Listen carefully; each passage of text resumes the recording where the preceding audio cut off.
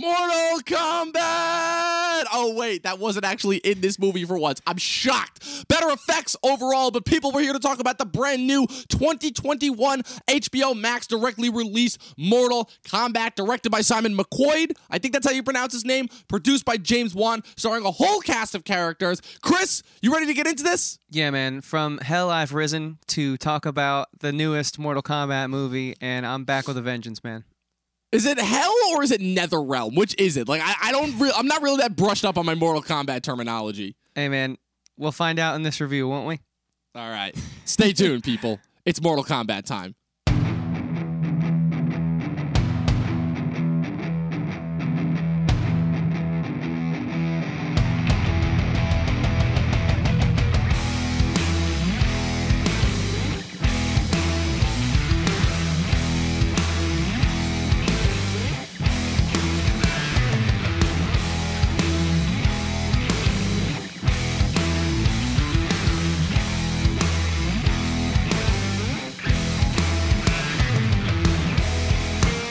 What's up, buddy? Not much, man. How are you doing? I'm good. I mean, you could almost call this fate. You could almost call this like kind of the coming full circle after, a couple things that we did last year. Obviously, famously, we know that Mortal Kombat is kind of like the most hailed video game movie ever made. Whether it's actually the best, well, we all know the kind of very low bar that it has to overcome as far as that goes. But it's definitely safe to say that the original Mortal Kombat is a cult hit, to say the least. So this movie comes out. We have the brand new Mortal Kombat 2021. It was kind of like under the radar when it was supposed to originally come out in 2020 pre the pandemic. And now that it's out, obviously it was announced as part of like HBO Max's big dump when they were dumping all their movies on HBO. And it seems to, again, like be the one thing that has actually been able to allow them to have a leg against Disney is the fact that HBO Max is like, is really kind of like the only competition to Disney because literally no one else is talking about anything other than WandaVision and Falcon and Winter Soldier, which is just kind of annoying and disheartening just for us in general. But like, I don't know, what were your thoughts kind of going in, like when you heard about like the idea of a new Mortal Kombat movie? Yeah, I was looking forward to it because I really enjoy that first movie just for how silly it is. We had a great experience as well hosting our watch-along of it for the guy at the film festival, the first annual. So there's like a lot of good memories attached to that movie. Plus, like, as ridiculous as it is, it's still like fun and just awesome for what it is. So we'll save that for a later segment. But so when I hear Mortal Kombat, someone who is a big video gamer who never really played that type of video game, I'm not really too into the whole fighting video game thing. I kind of like the more narrative-driven story games. Either way, I was excited, like, because I'm thinking to myself, okay, we have a chance to really kind of up this from what it was with the whole, I'm talking about quality of the fight scenes, which they didn't have a big budget for back then. The animation, which is clearly needed to make these video game characters look like they do in the games. Just a better chance to right the wrongs of the script. For as much as I love the first one, it's not the strongest. And I can keep going with the things that I was looking forward to about this film because it's kind of like a reboot. It's like a soft reboot. There's no attachment to the old ones as far as I picked up on. And we had a lot of, I'd say, promise coming into this. So do with that what you will, Dom. Well, it's fascinating because without spoiling anything, obviously, I have no relation to the video games. I famously have made it very clear I'm not a gamer at all, so I have no knowledge of like really any sort of kind of video game now. The only thing that I only know from my private sect of movie pretentiousness fandom is the fact that the video game movies just typically do not work. I don't know what it is. Like, a lot of people have been trying recently, and we've been seeing some different work. Obviously, we'll see, obviously, once we get to The Last of Us on HBO Max, because that seems to be, like, the next big thing, video game-related property that people have been coming to. But it's interesting because I've made this observation before on this channel, and I still stand by it, which is the sense that video game stylisms and video game story techniques, when they're pulled and applied to other narratives, usually work really well and can result in some really interesting and different movies. Some ideas that come to mind being Scott Pilgrim versus the World and Wreck-It Ralph. But whenever it comes to direct video game adaptations,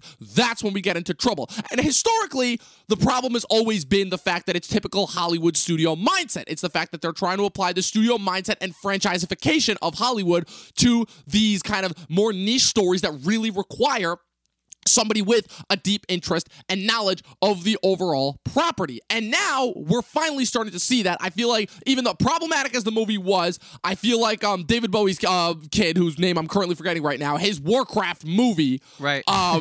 was kind of a step in the right direction as far as that goes. Whereas it's like, okay, the movie may not have had a lot of broad appeal, but at the very least you could tell it was made by somebody who very much enjoyed the World of Warcraft lore, you know? And now we've got this Mortal Kombat movie, right? Which has been both helped and hurt by, I feel like, every other circumstance that goes into pretty much every single kind of release that's coming out, you know, post the pandemic in this case, right? It's continuing with HBO Max and Warner Brothers' overall strategy of debuting it simultaneously on a streaming platform and in theaters, right? That has proved to have mixed results so far. The Little Things was kind of just swept under the rug and forgotten about. Judas and the Black Messiah was a tremendous hit with Oscar voters. Godzilla vs. Kong was a smash hit and the only movie that's actually made any money this year. And then you have the whole thing with the Snyder Cut, which, again, I've talked to death about that and I really don't want to talk about that anymore. But this is a unique instance because this is... Again, it's still really only too soon because it's only been 2 days since the movie premiered. But already, we've seen a really interesting reaction, you know, to say the least. And before we actually get into the topics that we're going to cover on the podcast, I just wanted to put out there that it is very fascinating that the types of discussions that have been going around this movie are still being had, let's say, in kind of the modern day digital internet age. You know, what's your take on all that? No, I think that was all really well said. I think you have to bring in the World of Warcraft movie into the conversation because for all of its its pitfalls and its faults, it really did try to bring at least a level of cinema to something which should have a level of cinema, which is video game movies, which it's been pretty non-existent. I don't know if you ever saw the Assassin's Creed movie.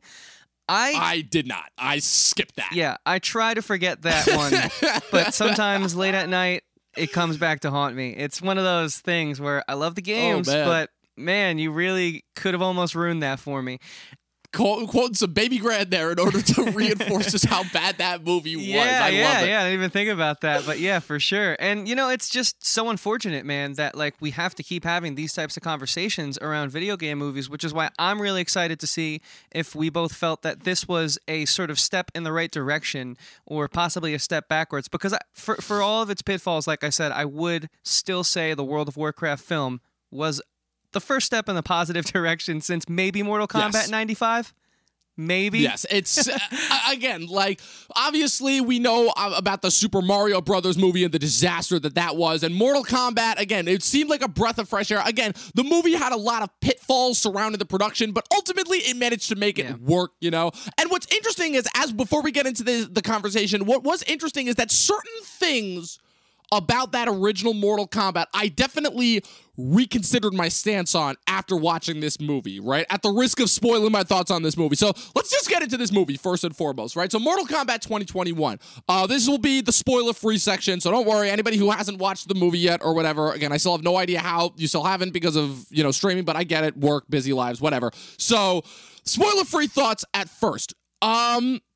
Starting off, it definitely was doing all the things that, you know, a movie should do as far as kind of setting up the lore of this world, right? It does a little bit of one of those kind of, what's it called, red herrings, where it leads you off thinking that it's going to be about a certain character, and then it goes in a wildly different direction and shows that it's not. And so we get our main character, Cole Young, who is a character that is exclusive to this movie. My extensive research that I've done into this property has told me that, like, I know enough about all these characters except for that one guy, and then I was told, obviously, by people who actually know about Mortal Kombat that he is a character that is exclusive to the movie.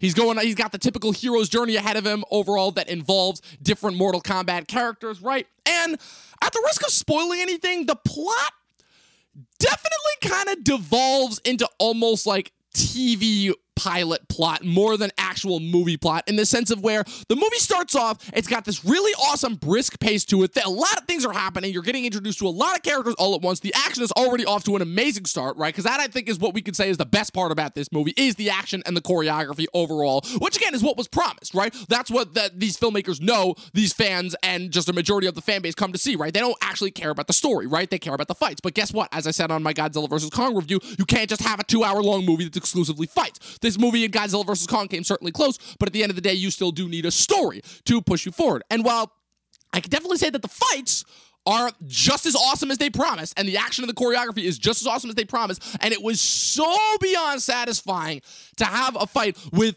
again, every big budget movie now is going to have CG in it. It's just kind of, modern day business economics in Hollywood. But it was so beyond refreshing to me to see a movie that actually relied on fight choreography with real people and not like an overextensive use of CG. That was definitely beyond refreshing. But the story, I will definitely say, kind of suffered from the idea of, this is Warner Brothers, so of course we have to set up 4 or 5 more sequels. And while this did not necessarily have, it was not necessarily as egregious as, say, as something like the Fantastic Beasts franchise, where it's like, we literally have nothing here because we're saving all of our cards for the next movie. This did have something, but I can't necessarily say if it was justified having the 2-hour runtime. All right, and I feel like that's the most that I can say without directly spoiling anything else. So, what's your kind of take on all that? Yeah, no, I thought you kind of hit the nail on the head on a lot of those points. Yeah, so my spoiler-free thoughts are it's a tricky beast because there was so much going for this movie that I really loved. Right, I think it's pretty obvious. Everyone's going to say this, but look, if you like action, even if you're someone like me who's re-falling in love with action, realizing their disenfranchisement comes elsewhere, aka not just from, action films as a whole, but what we've been getting recently, this was refreshing because the action it served the plot, which the plot is a big issue, but it at least made sense why every character would sort of go head-to-head in certain situations, and it was so badass as well, sort of tapping into like Sub-Zero and using the icicle of blood and stabbing his 4,000-year-old archenemy. I mean, it was pretty gnarly. Heads were being squashed, like literally crushed in between hands. Yeah.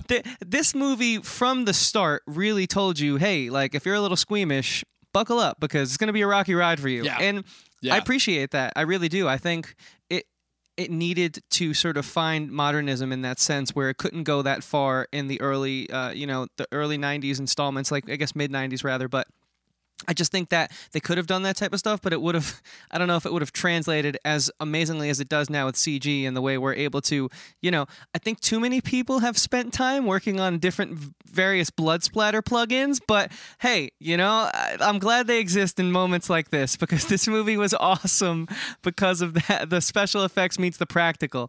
And yeah, not to cut you up too. Can we just talk about that for a second? Like, just as far as the whole violence of it goes, because that's not a spoiler, right? It's the sense of where, like, obviously the biggest criticism of the original is that it had the PG-13 rating, so they couldn't obviously go into the fatalities and the blood that made the original kind of as good as it was. But like, you know how it is with like whenever that video game came out. I'm not the video game guy, so I'm totally off on my kind of timelines and dates and everything. But like, if I remember correctly, it only resulted in like a few blood splatters, right? And I'll definitely say that this is part of like my fault because I have been preconditioned because of the era of Hollywood that I grew up in, right? Which is where I am preconditioned where if it's gonna be blood splatter, it's gonna be like some kind of crazy alien blood splatter because that is just how Hollywood works, right? As long as it's not human blood, you gotta go apeshit, right? But the difference being is that the violence that we saw before and the blood splatter that we saw before happened still kind of using old school film techniques. And I will say that as awesome as the violence was in this movie, they did the Deadpool thing where they had it all digital blood, and that definitely still has that sense of like kind of cartoonism to it. And it worked, I think, but especially given the fact that a majority of deaths were happening to creatures and not real people, per se, there was definitely a level of kind of like confusion, I'll say, like a level of disconnect in my brain where it's like, oh, okay, like, did you get that at all, or is that just me? Well, I totally agree with you. Hollywood has no regard for green blood or blue blood or purple blood. They just splatter that everywhere. It's very confusing. And so for the first time we had that with like red blood, which is assumed that's what humans in any world cinematically not attached to ours, they still bleed red for the most part from what I've seen. So yeah, I thought it was cartoony and it was video gamey, but I thought it worked because I think look, this movie was always going to be a hard sell. It's going to be hard to get cinematic fans in the seats of this one. Action fans, sure, they mostly cross over with video game fans nowadays. Mortal Kombat, however, while it is one of, I'd say, the titans of the video game industry, look, you guys are going to come at me in the comments here. It's fallen off, okay? It's not in the same pristine place it used to be, all right? What are people talking about now? They're talking about Fortnite, Call of Duty, Halo. It was a big dog, man. It was one of the big games of like the late 80s, early 90s. It really was like a titan of the industry, but it's not that anymore. So like I just don't know how much of the audience is younger. So this really was made for Mortal Kombat fans. So in that regard, for me as a cinema fan, yeah, it's silly. But for me as a video game fan and understanding, I think, what you have to do to get butts and seats for this one, because the budget was pretty large, man. I mean, I haven't looked it up, but you could just tell, like, they really didn't spare a lot of expenses making this one. It's really stunning. It's visually really beautiful film. Like, it looks, the shots are really strong, I thought, which is crazy to say, but I guess there are some great names attached to it, like James Wan and all that type of stuff. Even though he was just producing, he has input.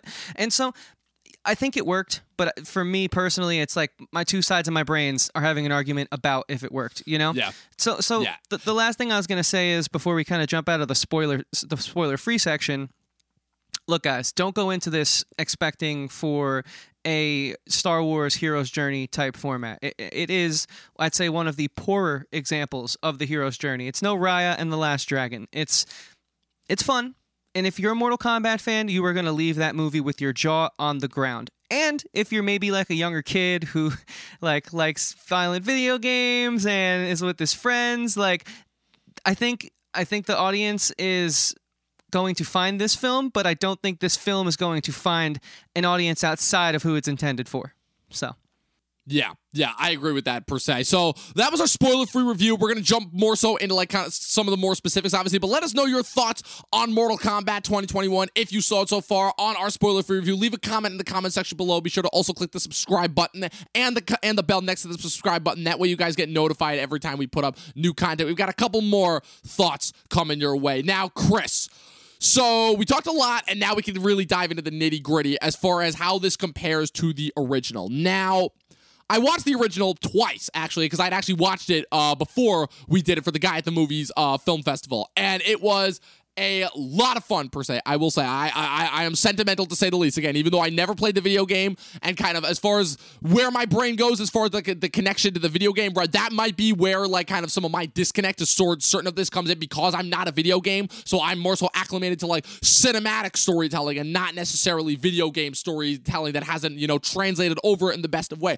But that being said, I am all for that 90s cheese when it comes out. Even though I was born in the very back half of the 90s and barely can remember anything, I do still remember those early 2000s years when it was still kind of like trying to capture some of the spirits of the 90s. And, I've got my fond memories. And I will say that I think it's safe to say that kind of there are going to be certain filmmaking techniques from that time period that don't translate to today, right? And that's just going to be simple off the bat. So you got to kind of take each one as it is. And I'm fine with doing that.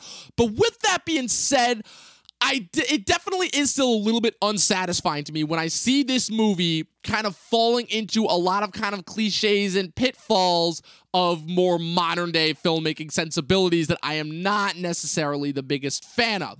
And I feel like the primary example of that comes from the cast, which is where, say what you will about the original cast from that first Mortal Kombat 95, but at the very least, you cannot tell me that every single one of those actors was not having a frigging ball with that role. Literally right down to the guy who played Shang Tsung in the middle, acting purely with facial expressions, with some of the most strained facial muscles I have ever seen. And with this new cast, it is kind of all over the place as far as that goes, which is fine. That's what you want from a Mortal Kombat movie, right? You want a well-varied cast. You want kind of guys that like represent different levels. But like, you've got certain actors in there that are treating this like it's the most serious, regal Shakespearean thing. You've got certain actors that just look like they're confused and have no idea what they're doing there. Namely, to me, I'm sorry to say it, but the Cole Young and the Sonya Blade characters. You have certain actors that are just kind of there to be badasses and they total work. And then there's Kano, who is almost, I feel like, wins the Judd Nelson Award for almost being in a completely different movie, because you can tell that guy, Josh Lawson, first off, you can tell that this is the first chance that he's probably gotten in a while to actually play a badass. And second of all, you can tell that, like, he's making do with, like, the kind of the limited amount of screen time that he has. And he is definitely kind of in that old school mentality of, okay, I've only got a couple scenes in this movie and I'm playing Kano, so I know I'm going to be dead by the end of it. I am turning it up to, not even 11, I'm going one step further. I'll do that. I'm turning it up to 12 in every single scene that I am in. And he certainly did that. And he was certainly entertaining. There were certain parts of like, okay, it's enough. You're mugging, like tone it down a bit. But like, what are kind of your thoughts on that overall? Sure, yeah. So basically, I looked it up. Josh Lawson, he actually improvised a lot, and they were okay with that. That makes sense. That makes sense. And it does make a lot of sense. I think it sort of speaks to the screenplay, which we're saving for a later segment, but it speaks to the screenplay, how they were so okay with him sort of improvising these grotesque lines, which I think his character would say. The problem is it felt like an actor was saying them rather than a script was bringing out, or rather than an actor was bringing out the best of a ridiculous character from the page. Right. To save it for our later segment on the screenplay itself, I won't go further, but the performances, man, it seems like that's what we're talking about in this segment, right? It varies. It really does, because I thought, the opening sequence was actually really good. It's, I think, the best part of the movie from a critical standpoint. I thought it did linger a little bit towards the end after some of the resolve had happened after the initial action, but still, I mean, it's incredible that way they hook you and they just bring you into the world. So, and I think that kind of goes without saying, because of the whole fact of the matter of we love, I'm forgetting his name right now, but the dude from Lost who comes in at season 6 with the temple. Oh, Hiroyuki Sanada, who I called. I don't remember. I called when I saw him in the cast that he was going to be the best part about this movie, and. Yeah. I mean, you tell me, was I wrong? Not at all, man. Everything I've seen him in, he elevates. He's awesome. Elevates Westworld, which is a crazy statement to make. Elevating that show is a tall order, but he does it, and he does it so well. And so he's a great anchor point. He locks you into your seat. I mean, like I said, the filmmaking in this movie was solid. It really was. Like, it kind of made up for performances that weren't that good. I thought the set design was pretty on point, too. I think the budget showed in the set design, and I think the budget showed in regards to how long we stayed in the locations that we were in. Yes. But they made it work. Yes. They really did. And I think this movie did a lot of covering up for, I don't know what they were thinking with the casting for the most part. Poor choices, poor performances. I mean, Sonya was so flat. She was corny. I was not a fan. And it's because you said something great at the start of this. How could an hour and 50 minutes feel so quick? And it's not a good kind of quick. It goes by quick. It's because we had so... I mean, look, there's something to be said about movies that have too much exposition and dialing that back and just getting to the action, especially in an action format. But we need some sort of hook, right? Like, we really kind of just sped through all of these people's lives to get to the punching and kicking.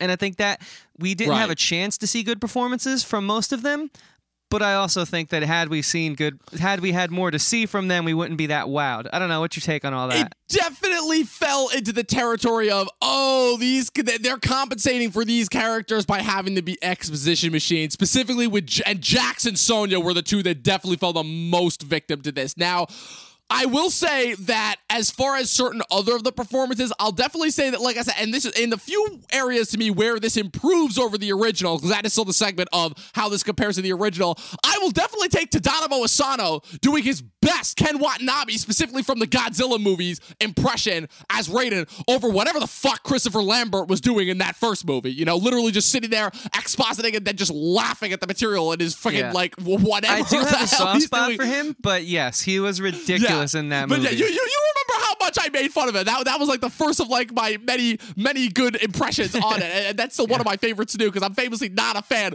of him as an actor. But I will definitely take that. And then, like I said, it's weird because just plot-wise, this movie feels like it's trying to do a mix of like the original 95 Mortal Kombat mixed with like kind of the Scorpion / Sub-Zero rivalry that's kind of spawned out of the greater overall Mortal Kombat lore, because I am aware of the fact that those two were originally much, much smaller like henchmen characters that eventually like became, because they were such fan favorites, eventually ended up developing their own lore and ended up becoming like really, really fascinating. And as far as capturing that rivalry, again, I think there's a reason why they released the first 7 minutes of this online for free before the movie even came out, considering the fact that that was the most compelling part and subplot of this movie, literally to the part where they're building up to his reveal at the end as Scorpion. Now, but in order to kind of bring it back, I just wanted to chime in off one of your points before we get too far away from it.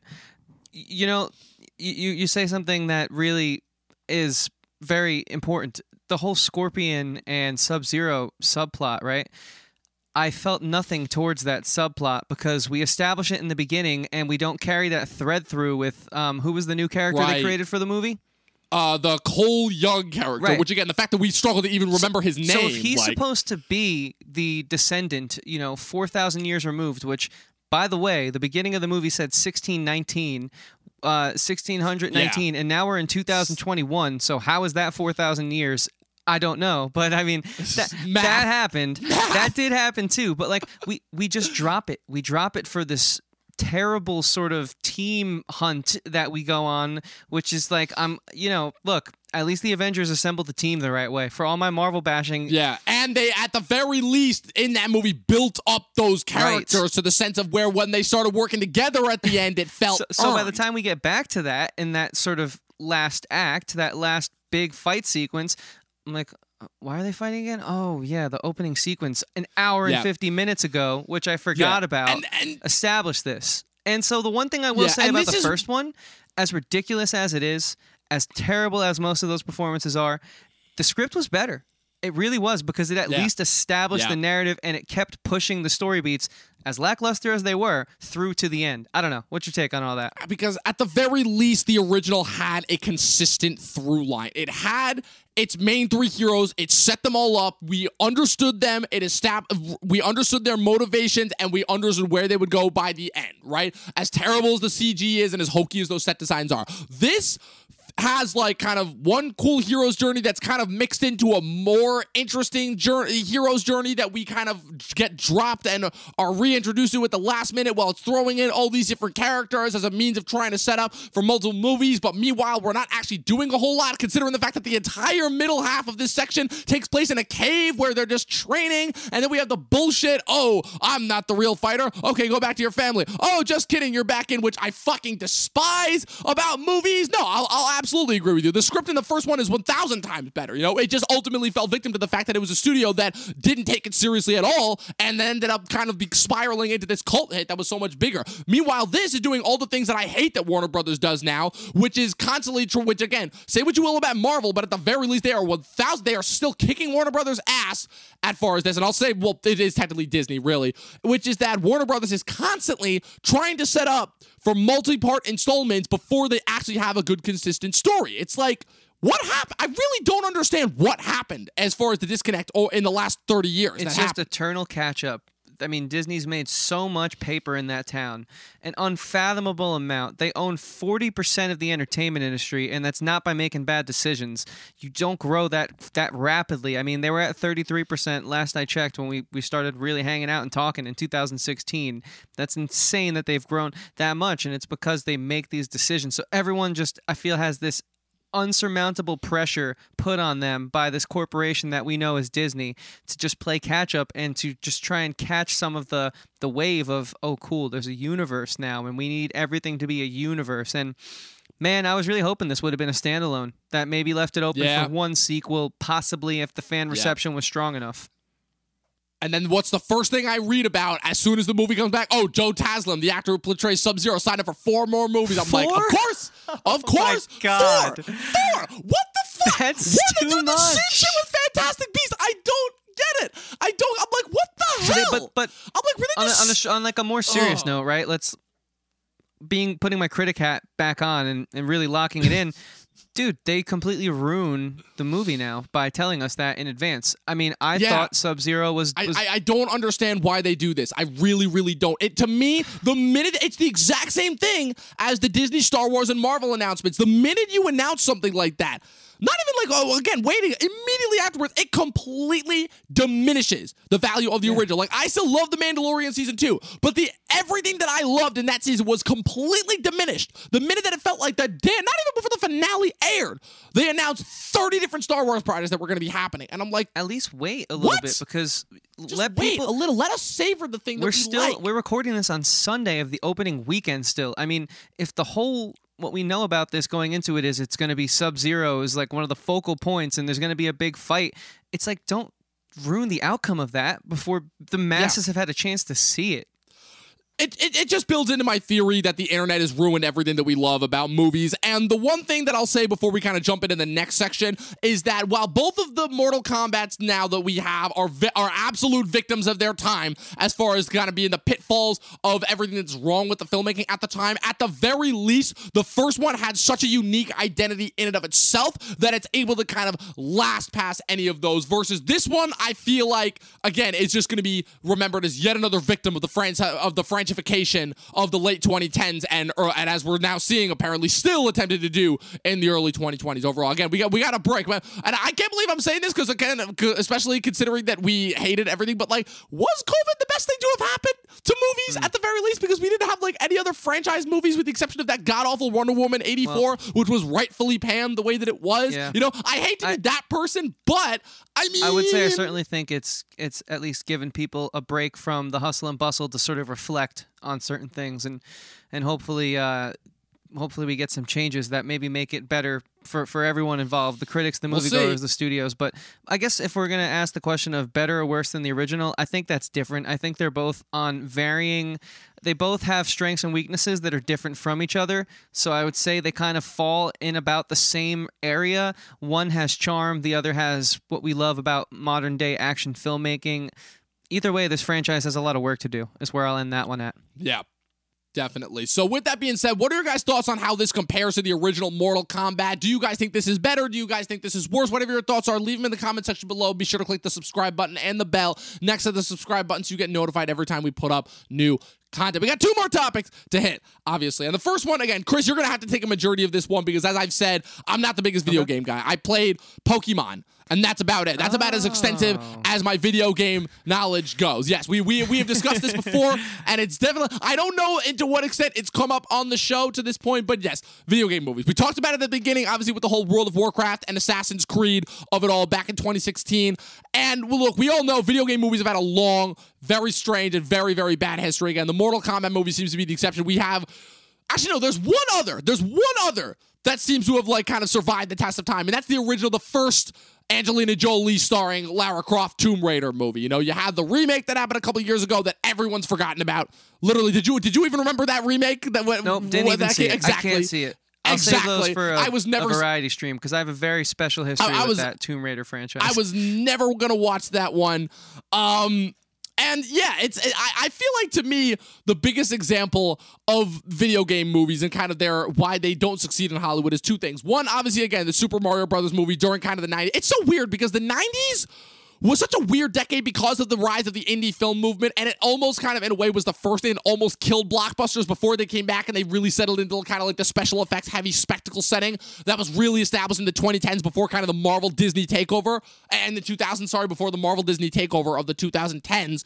And I will say that as far as, obviously, again, just compared to the greater overall bulk of video game movies, this is definitely a step up. Because, again, if we're comparing this to something like Assassin's Creed, to something like, I'll even say the sequel to Mortal Kombat, which again, everyone knows is terrible, Mortal Kombat Annihilation from 97, which I've seen some clips of, and oh man, remember that top 10 like list of like some of the worst movies ever made? This movie goes on that list without a shadow of a doubt, with the Super Mario Brothers movie, with famously another movie that is like known as like one of the worst movies ever, the Dungeons and Dragons movie, released in the year 2000, starring Jeremy Irons, and one of the most bafflingly hilarious performances I've ever seen. Dude, I'm telling you, look it up. Video game movies have had a long history in Hollywood that most people would have liked to have forgotten overall. But now we're in this kind of weird period, right, where they're starting to pick up, but not really. Where we had the Tomb Raider remake, and that ultimately, I feel like, was just a victim of bad marketing and a bad release date, because they stuck it in April, and as we're kind of currently experiencing right now, April is one of those dead months of the year, right? It always kind of has to recover after like kind of the initial blockbuster boom of March before we really settle into like the summer months. So April's usually never a good time to release a movie overall. And so we got the Tomb Raider remake, we got Warcraft, which again, while not great, was a step in the right direction. And there was something else. And obviously, again, we have like a couple more adaptations that are coming on down the line that obviously seem to be like kind of more spiritually, but more faithful to their original counterparts. Obviously, Last of Us is the big one that I can think of per se. But I don't don't know. Like, I guess, where do you think this ranks as far as the whole canon of video game movies? And again, like, you're the guy who's, like, again, even though you may not have seen a lot of the movies, you've played more video games, obviously, than me. So, like, can you talk about kind of, like, certain of the things where it's like, what is it that makes video game storytelling so difficult to translate to the big screen? And kind of why is it just, like, kind of the overall franchisification and the fact that Hollywood really just didn't know how to adapt them previously, and now they're finally learning? Like, talk to me about that, because you obviously know more about this than me. Sure, yeah. I think it's very unfortunate that there seems to be a stigma around the video game movie.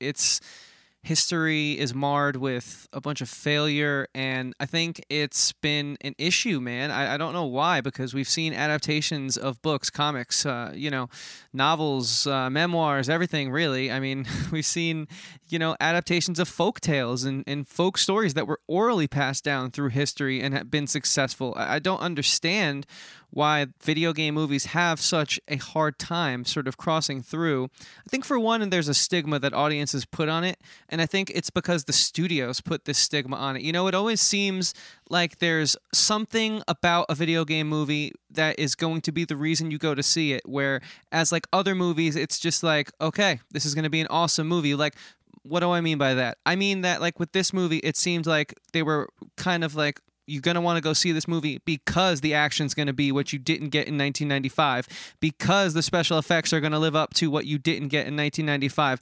There always has to be, like, a pull, and I just don't know why, because it's like, look at, for example, Knives Out recently just got bought for 2 movies for an insane amount of money, like $465 million, I believe, to Netflix.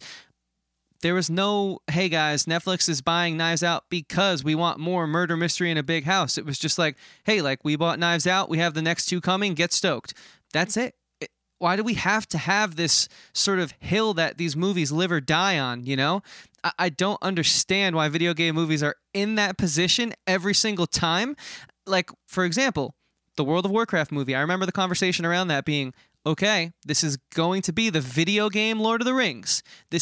Why does it have to be something? Why can't it just be a good movie that just happens to be adapted from a video game? So already I think the machine, whether they realize it or not, fails themselves. The studios that end up hiring marketing teams for these movies, they shoot themselves in the foot. Secondly, I think you had a movie that, Detective Pikachu, which didn't do any of that. It was a great film because of that. It was very successful. Audiences really liked it. Critics didn't like it, but that's going to happen. It's a video game movie. I mean, the critics are... Yeah. Critics don't like anything. Critics don't like anything now, unless it's made by a well-known filmmaker. That's the only thing critics like now. And even then, right. They don't like it. And look at the top movies that have made $1 billion. Most of those movies the critics didn't really like. So it's like, that's not the biggest concern. Now. Yeah, nowadays. Like Aquaman 1 comes to mind.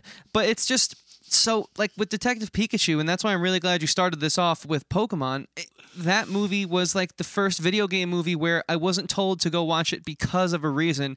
I was just told to go watch it because it was another movie that was coming out that had normal marketing, had a normal sort of rollout, and for all those reasons, I had no preconceived notion going into it. Like, I think that's a big thing. They put this idea in your mind. They plant this failure, I'll call it. I think they think that it's planting a reason for you to go, but really it's you get there, but then you're kind of let down by the experience because they put this weird mental block on you. Whereas with Detective Pikachu, I just went, showed up, had a great time, and it was just like a normal movie-going experience. If I liked it, it wouldn't have been because of a reason that was already given to me by the marketing. If I didn't like it, it wouldn't have been because of a reason.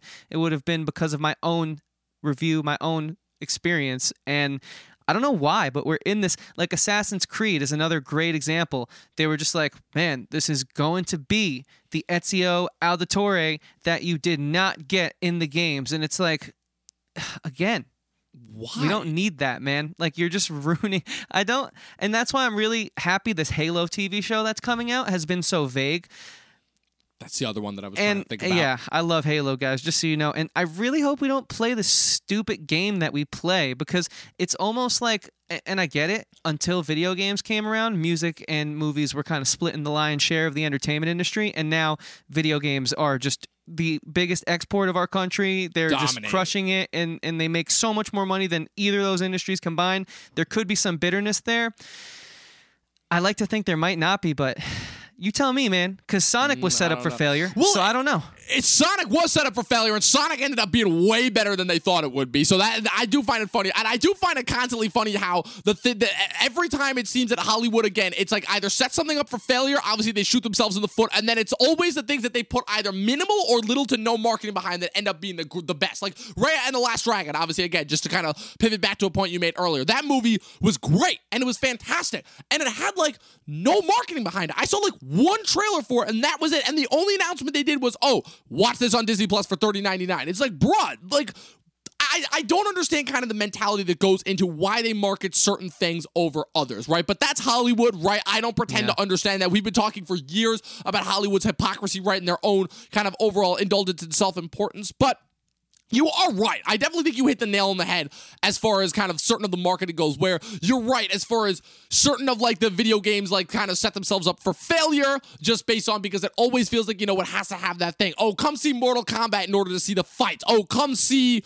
like was Assassin's Creed in order for like this set piece. Oh, come to see Warcraft, you know, because it's going to be the Lord of the Rings. And it's like, I feel like whenever you make that specific reference, right, you can use as many general pronouns and adjectives when it comes to promoting something and when it comes to trying to hype something up as you can. But the minute that you get into something specific, that's when your movie's torpedo, because then you're already setting it up for a precedent that is already going to be hard enough for it to overcome, because the thing that you're probably comparing it to is already so lauded and so beloved that you're already kind of putting this stigma in people's minds that, oh, there's no possible way that this could be as good as that. So I definitely think that's something as far as marketing goes that they need to get away from. But the other thing that I'll add to that, based not on my knowledge of video games, because again, I know nothing about video games. I don't play them primarily. A majority of the time, whenever people are talking about them, as far as kind of the technological aspects, I can like kind of relate as far as that goes, but for the most part, I have no knowledge of it. But I definitely think that another kind of difficulty that it comes, besides the marketing of it all, with the storytelling aspects, come from the fact that for the longest time, long-form storytelling was really more so reared for disposable, let's call it, storytelling in Hollywood, which is that TV only recently became lauded as this phenomenon in the last like 10, 15, 20 years, right? Before that, it was all kind of just disposable. You turn it on that Monday night, you know, if you don't watch it, you miss it, and then everyone else is talking about that one thing, right? That was the idea of the water cooler, right? But ultimately, it was the fact that it was low budget and disposable, and the fact that they could just use it as a means in order to distract people while they ran their advertising, right? That has been TV for the longest time in America, and it only recently has not been that. And I think that the reason why you're seeing a slight improvement as far as the storytelling goes is before, a lot of the storytelling that went into video games did not situate itself for 1-2 hour movie, because there was usually just too much story to tell, among many, many other factors. But now you're starting to see a sense of where you have a lot more long form and a lot more experimental storytelling techniques. Again, I don't know how this boded that well for that movie, because as you saw, for a 2-hour movie, A, it sped by way too fast, and B, it barely felt like there was enough story to constitute it, and it definitely felt like there was stuff that was being stretched out and saved for other movies when we could have just had it all in one movie. We could have just had one awesome movie. So it's weird how this ended up being kind of the reverse of that, but that's kind of like, let's say, kind of my 2 cents are added in. It's probably much more so has to do with your stance, because you're right, at the end of the day, this is all about business and marketing, and that is the reason why, the primary reason why we love the majority of the movies that we love. But again, it is also good storytelling, and I feel like that builds also well into our next segment that we're going to talk about. Yeah, totally. And so the last thing I'll do is I'll give my, I guess, definitive answer to the question of this segment, right? Is this a good video game movie? Look, the bar's not high. I actually do think this is a good video game movie. I don't think it's a good movie, though. I think that factors into the stigma around the genre, but I also just think that this genre, if it ever wants to be taken as seriously as, you know, adaptations of other mediums, like I've given so many examples of at the beginning of this segment, they need to up their game, which I think our next segment is really going to dive into and explain to you guys why they will never be taken seriously until they do so. Yeah. Definitely. So with that being said, those are our thoughts as to whether this was a good video game movie or not. Again, do you agree? What are some of your favorite video game movies? Do you even have any video game movies that you actually like? If you do, if you can list more than 5, I will be amazed. Honestly, let us know your thoughts in the comment section below. Be sure to click the like button and the subscribe button on this video. Click the bell next to it. That way you guys get notified. And make sure you also follow us on our social media pages at Talking TV Podcast on Facebook and Instagram. Now, Chris, you brought this segment up, right? I feel like the first 3 segments were pretty self-explanatory just as far as talking about this movie. It kind of fit into it kind of checked all those boxes rather nicely. But you brought up this segment, and I didn't really think about it at first, but ultimately I'm like, yeah, this is definitely a good idea. Which again, it's kind of like an extra segment that we added when we did our script read for Colin Trevorrow's episode 9, Duel of the Fates, which I think it's safe to say we all enjoyed vastly more than the Rise of Skywalker movie that we got in theaters. It's the strength of the screenplay, right? It's a thing that constantly feels so overlooked and the least important of aspect when it comes to filmmaking, just because of all the bells and whistles as far as the set production and the post-production and the marketing and the Hollywood machine of it. But it's constantly kind of, to me, very undervalued as far as the fact that, yeah, these are still stories at the end of the day, and we do still watch these for their inherent storytelling value. It's why I hate the idea of Hollywood constantly trying to throw these versus titles into the movies, because it's like you're trying to turn them into wrestling events, and it's like, dude, that doesn't do anything for the story. It doesn't interest me at all when the title, like, you even had that interview that I sent you with Zack Snyder and Chris Terrio talking about the fact that the idea of the movie being called Batman versus Superman was fucking stupid.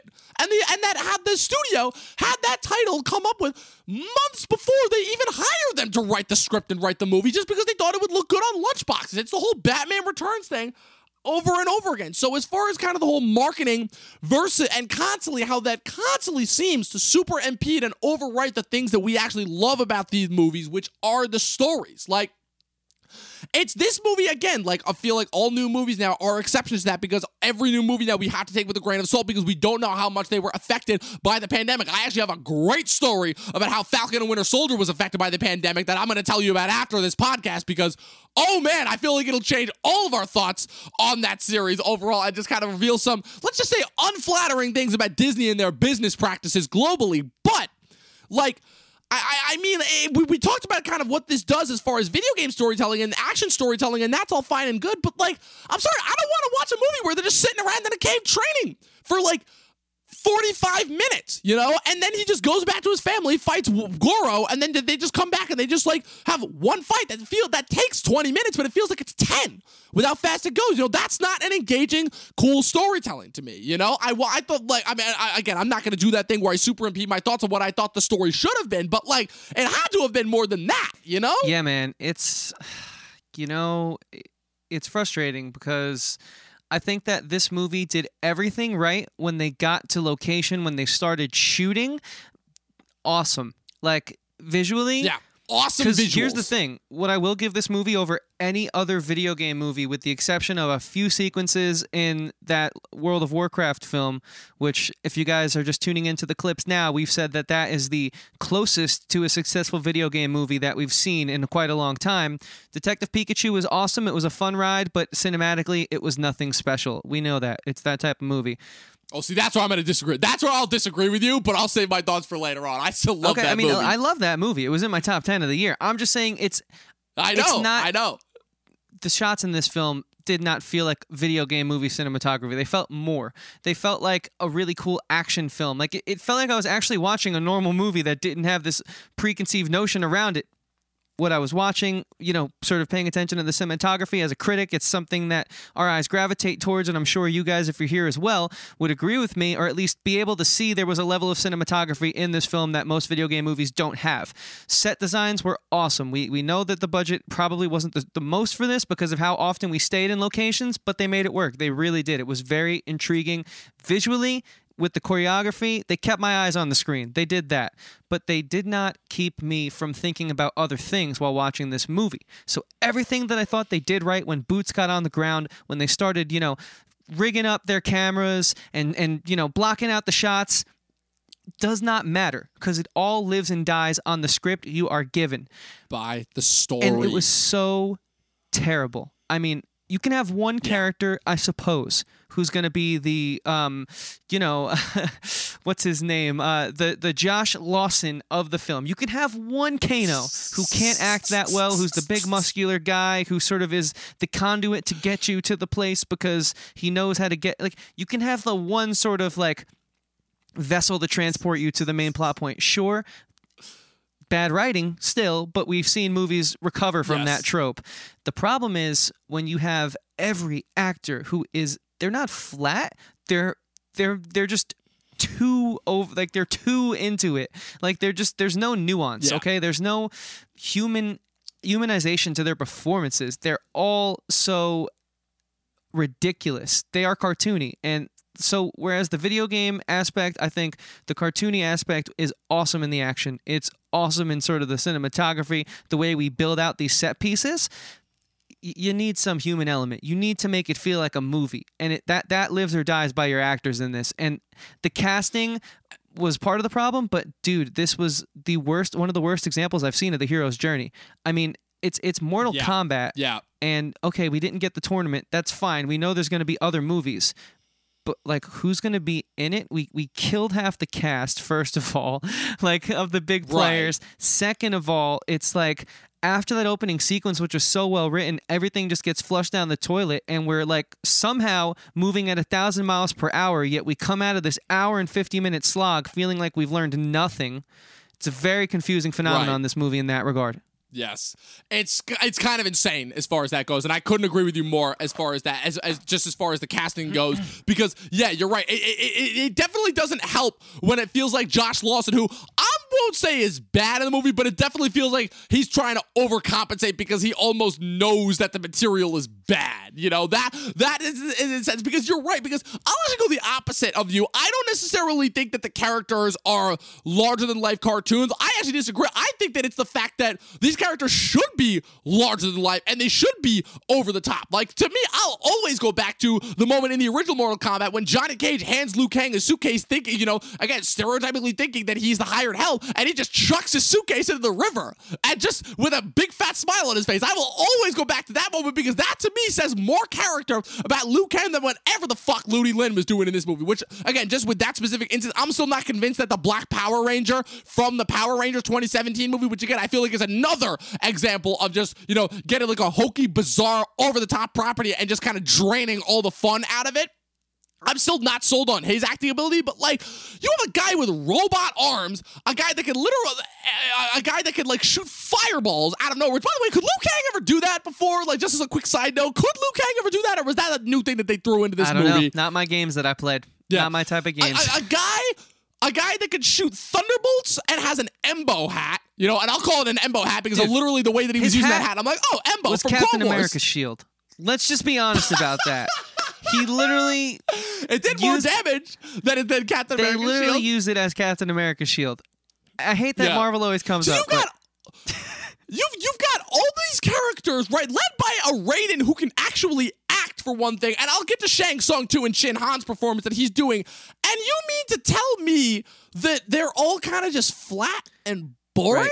Like, what? And the fact that, like, you don't even have Sub-Zero cracking any one-liners, and, like, you're building up to, like, and the fact that, first of all, you can't even have the main guy overcome the villain. He literally has to pull from his ancestry, but first off, just from a screenwriting standpoint, that doesn't work.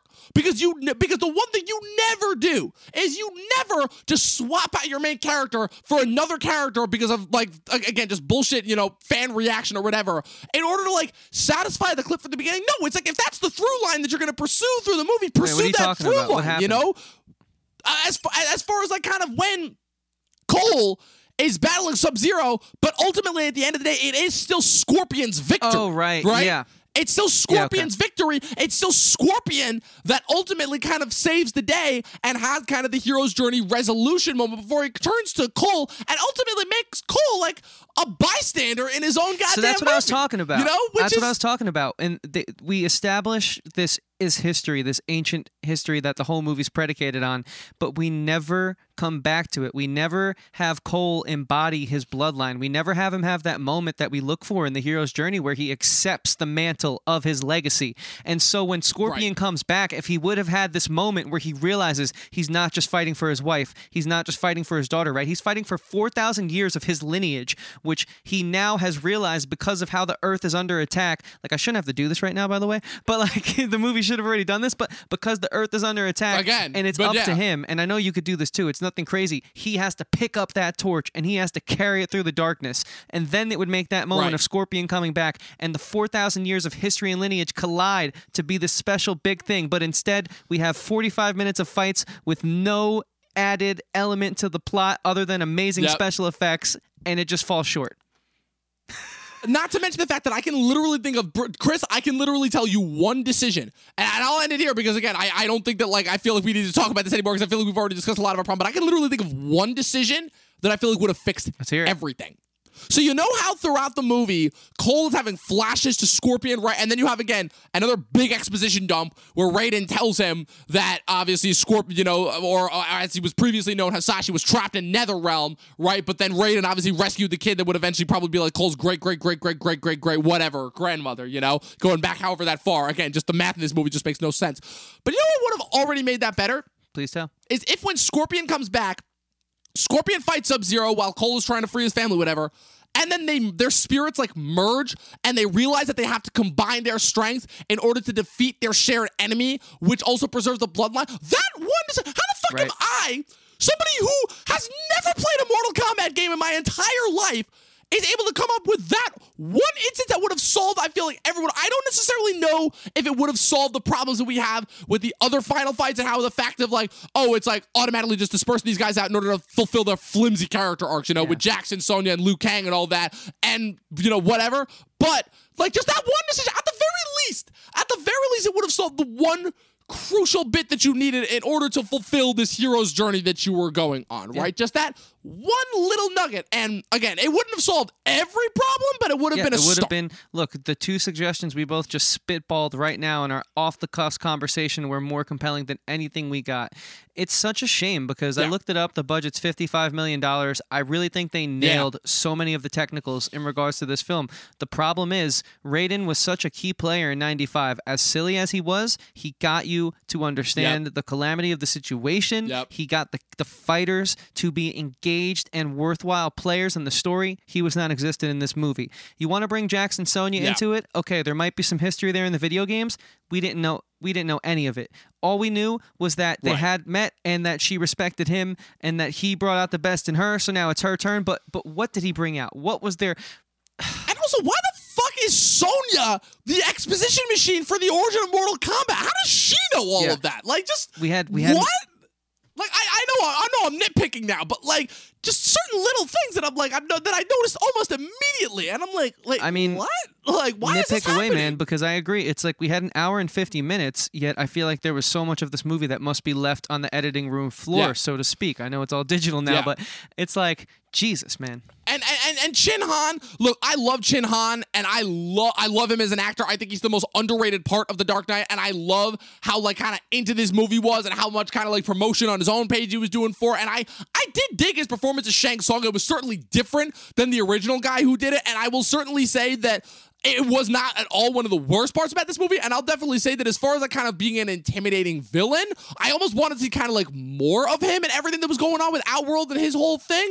But like, he has one cool scene where he drains Kung Lao, and also Kung Lao, like, what? Like, what was that character even supposed to be? He's there for 2 seconds, he has one cool kill, and then he gets killed. I know. What? It's poor time management. Anyways. Yes, it really is. It really is. Yeah. So as far as that goes, I feel like that's really all that we have to say about the strength of the screenplay. Final thoughts. I don't know. I'm not going to go too much based off my Letterboxd review that I have written if you guys for this one. Liked all these segments, be sure to subscribe, hit that bell to turn on notifications so you never miss a post. Like this video so you can see more from us, and understand that we post 7 days a week, guys. So if Mortal Kombat's not here for you, if other films have let you down recently, maybe you didn't like Godzilla vs. Kong, doesn't matter. Talking TV is here for you 7 days a week, 24/7. Be sure to follow us on Instagram and Facebook at Talking TV Podcast, and just join the community, man. Everyone's welcome here, and we would love to see you on future videos. Yes. So, final thoughts on the movie overall. I'll just read a bit from my Letterboxd review because I feel like this basically says what I kind of summarizes my thoughts overall on this the best, which is that the plot is substandard. They literally train in a cave and then fight the bad guys in a series of random locations that look kind of cool. The critics are all over the place on this one, and understandably so, because they were because I think the majority of them were hoping that this was going to be another continuation of, say, like another gigantic spectacle piece like Godzilla vs. Kong that brings people out to the theaters in droves, right? Because that's ultimately what they're trying to do, right? They're trying to put the emphasis back on theaters, which, again, why they're trying to fight a dying battle, because I feel like they should be smart enough to know the fact that the only direction that people ever move is forward, and as of right now, streaming is the forward thing, so whatever, that's happening. And this was certainly not that, but I will say that it is certainly a competently made action movie with a few cool set pieces, a story that relied on its cast, problematic as that was to make it work, and I'll say a good lore, even if it wasn't well built out at all, but it couldn't be setting up more for sequels if it tried. And while it's certainly not the worst, it's not the best overall. So that's why ultimately, I'm definitely going a little bit nicer because, again, there were still, I will say I was definitely into it for the first half before they literally just kind of fast forwarded through the second half. So I give this 3.5 out of 5 stars. Okay. No, great points all around, man. I think this was a really cool discussion. I think we brought a lot to the table in regards to this movie, which I don't think a lot of people would do. And I think that's a testament to us, man. I really enjoyed this one. And I wish I could have enjoyed this movie as much. Because, listen, I want competition in the marketplace, guys. I want there to be someone to challenge the Marvel machine. I really want to sort of, because competition brings out the best in your opponent. And I think that, there's been some complacency with Marvel and Disney and that machine lately because they don't have a competitor in the ring. And I was hoping that these Mortal Kombat characters could step into the ring with them, both figuratively and literally. Unfortunately, it fell short. I think it had a lot of strengths, but the problem is, man, this movie lives and dies on the script. I hope it makes enough money to get a second made. Now that I know they have 5 planned, I hope they don't cut it short because I really think the technicals were so strong where I want more, even though the writing was terrible. And I think you can fix a bad sort of origin first film. I think we've seen that before. I think it can recover. It's going to be difficult because this movie, they covered a lot of ground simultaneously while covering no ground. And just regards to how many characters they killed that were essential in the 95 and 97 movies. But man, this is a tough one to grade because for as much as I loved it and as much as I want competition and genuinely enjoyed like the technicals, I really can't go higher than like a 2.3. And given that extra 0.3 was really because of the points that you brought up that I thought were pretty strong and sort of allowed me to reevaluate in real time my opinion on it. I want this series to do well. I'm always rooting for big blockbuster action competition, but they have a lot of work to do. So that's a 2.3 for me. Yeah, they do. And just the script work is just not there. And unfortunately, like, until the point where we actually start to see some things that are, like, actually good that can provide good combination, I'm sorry, but it's still just Zack Snyder's Justice League. Yeah. That's the only thing that I've seen so far that actually provides good competition to Marvel. Because Zack Snyder's apparently the only guy that, like, still makes movies, like, And it wasn't even received well, apparently. So that sucks. What does that say? Look, critics are going to hate. That's all I got to say. So with that being said, thank you guys for tuning into yet another fantastic podcast episode. This was a lot of fun. We definitely broke a lot of ground overall. Again, tune in. We got a lot of stuff coming for you guys in the month of May overall. We're finally finished with Falcon and Winter Soldier, and we got about a month until the next one of these Disney things hits us and becomes the epicenter of conversation again. Let us know your thoughts on Mortal Kombat in the comment section below. Be sure to like this video, click the subscribe button, click the bell next to it so you guys can get notified every time we put up a new video overall. My brain is just like on fast forward. Like, you guys know the drill as far as everything that you got to do as far as that. Chris, where can the good people find you online? Sure, yeah, they can find me here, of course, at Talkin' TV Podcast on Instagram and Twitter. I sometimes might answer you. Dom sometimes might answer you. It's a grab bag. You never know who you'll get. So if you got a question or a comment, it's like a box of chocolates. Box of chocolates. Send it there. You can follow me personally at Christian Ivanko. Ivanko spelled EVANKO. Knockout for Mortal Kombat. And I plan to knock you guys out. We got one fatality in this movie. We got one fatality. We did. At least we got that. I do plan to knock you guys on your feet, rather. I don't want to knock anyone out, but if my music does that to you, then that would just be a great compliment, and I would hope you were okay. Okay, LL Cool J. I'm working on new music, guys. I have an expansive catalog as well, which you can go listen to right now through the links in my bio on all of the major social medias. I'm talking Facebook, Instagram, Twitter, anywhere, really, other places too.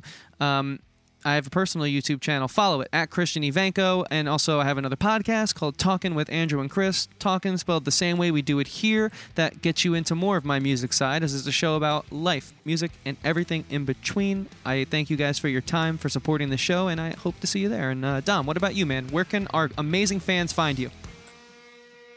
at Movie Nerd Reviews on Facebook and Instagram, but mostly on our social media pages for this amazing podcast at Talking TV Podcast on Facebook and Instagram. I don't have any sarcastic posts to leave with you guys today, so the only thing I'm going to say is 12 seasons in a short film and watch more fucking movies and demand more from your artists, more quality. We'll see you guys next time.